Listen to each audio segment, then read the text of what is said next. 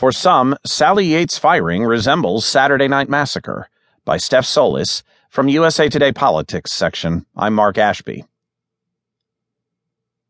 Acting Attorney General Sally Yates' firing over her refusal to enforce President Trump's immigration ban made waves on social media Monday night. And as news spread of the ouster, critics thought of another clash between a president and attorney general that ended in an ouster, the Saturday Night Massacre. Many compared what happened to Yates, an Obama holdover who defied Trump's executive order suspending immigration from 7 majority Muslim countries, to former President Richard Nixon's clash with his Attorney General's office over the handling of the Watergate investigation. That disagreement led to the resignations of Attorney General Elliot L. Richardson and Deputy Attorney General William D. Ruckelshaus.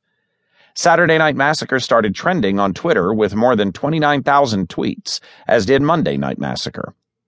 Not everyone blasted Trump's decision to fire Yates. Former Speaker of the House Newt Gingrich applauded Trump for taking action. Ted Cruz, a bitter opponent of Trump's in the GOP presidential primaries, said, "President Trump was exactly right to fire an acting attorney general who refused to carry out her constitutional duty to enforce and defend the law." Presidents and their attorneys general have clashed time and time again.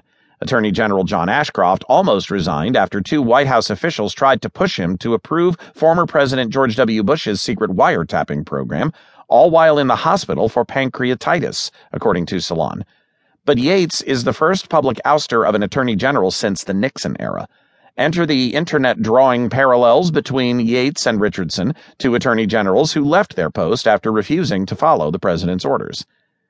Clashes between presidents and attorney generals aren't unprecedented, but neither are they common, said Sean P. Cunningham, a history professor at Texas Tech University. He didn't compare Yates' firing to the Saturday Night Massacre on October 20th, 1973, but he pointed out that it was the most famous example of a federal government shakeup.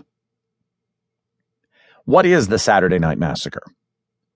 The Saturday Night Massacre was one of several key developments in the investigation into the Watergate scandal, which led to Nixon's resignation. At the time, the Washington Post called the resignations the most traumatic government upheaval of the Watergate crisis. Richardson, who had previously served as Secretary of Education and Secretary of Defense, became Attorney General in April 1973. 6 months into the job, Nixon ordered Richardson to fire Archibald Cox, the special prosecutor on the federal Watergate investigation. Why?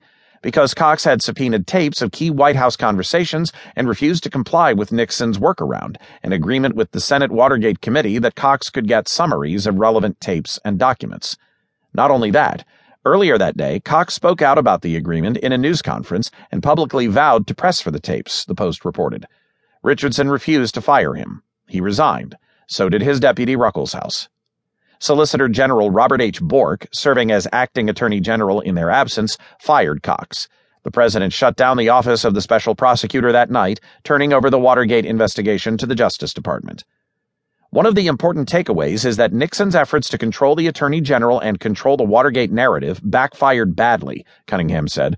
By that point, most Americans already distrusted Nixon, but Nixon's aggressive actions dramatically eroded the public's already fading trust in the presidency. Eventually, investigators obtained the tapes and Nixon's role in the Watergate scandal came to light. Facing the prospect of impeachment, Nixon resigned on August 8, 1974. Why are people comparing Yates' firing to the massacre? Critics are drawing parallels between the Saturday Night Massacre and Yates' firing because they see a dissident defying a president, as Cox, Richardson, and Ruckelshaus did, resulting in them leaving their posts. Nixon's shakeup came as he was trying to hide his role in the Watergate scandal, which was illegal. Trump's came as he was trying to enforce an immigration order he signed Friday. While Trump says the order is meant to protect Americans from terrorists abroad, the order's constitutionality likely will be challenged in court on the basis that it discriminates against Muslims and violates protections to exercise freedom of religion. In an op-ed for CNN, historian Julian Zelizer drew parallels between Yates' firing and the Watergate moment, called the firing the Monday Night Massacre. Senate Democrats, he said, should see the latest events as a wake-up call. In his nominations, Trump has put forth people who likely will be mostly yes men and who will interact with a sympathetic and protective Republican Congress, he wrote. Perhaps Senate Democrats will see Monday night's events at the Justice Department as a wake-up call to slow down the confirmation of Senator Sessions before there is no one left around to place some restraints on the Trump presidency.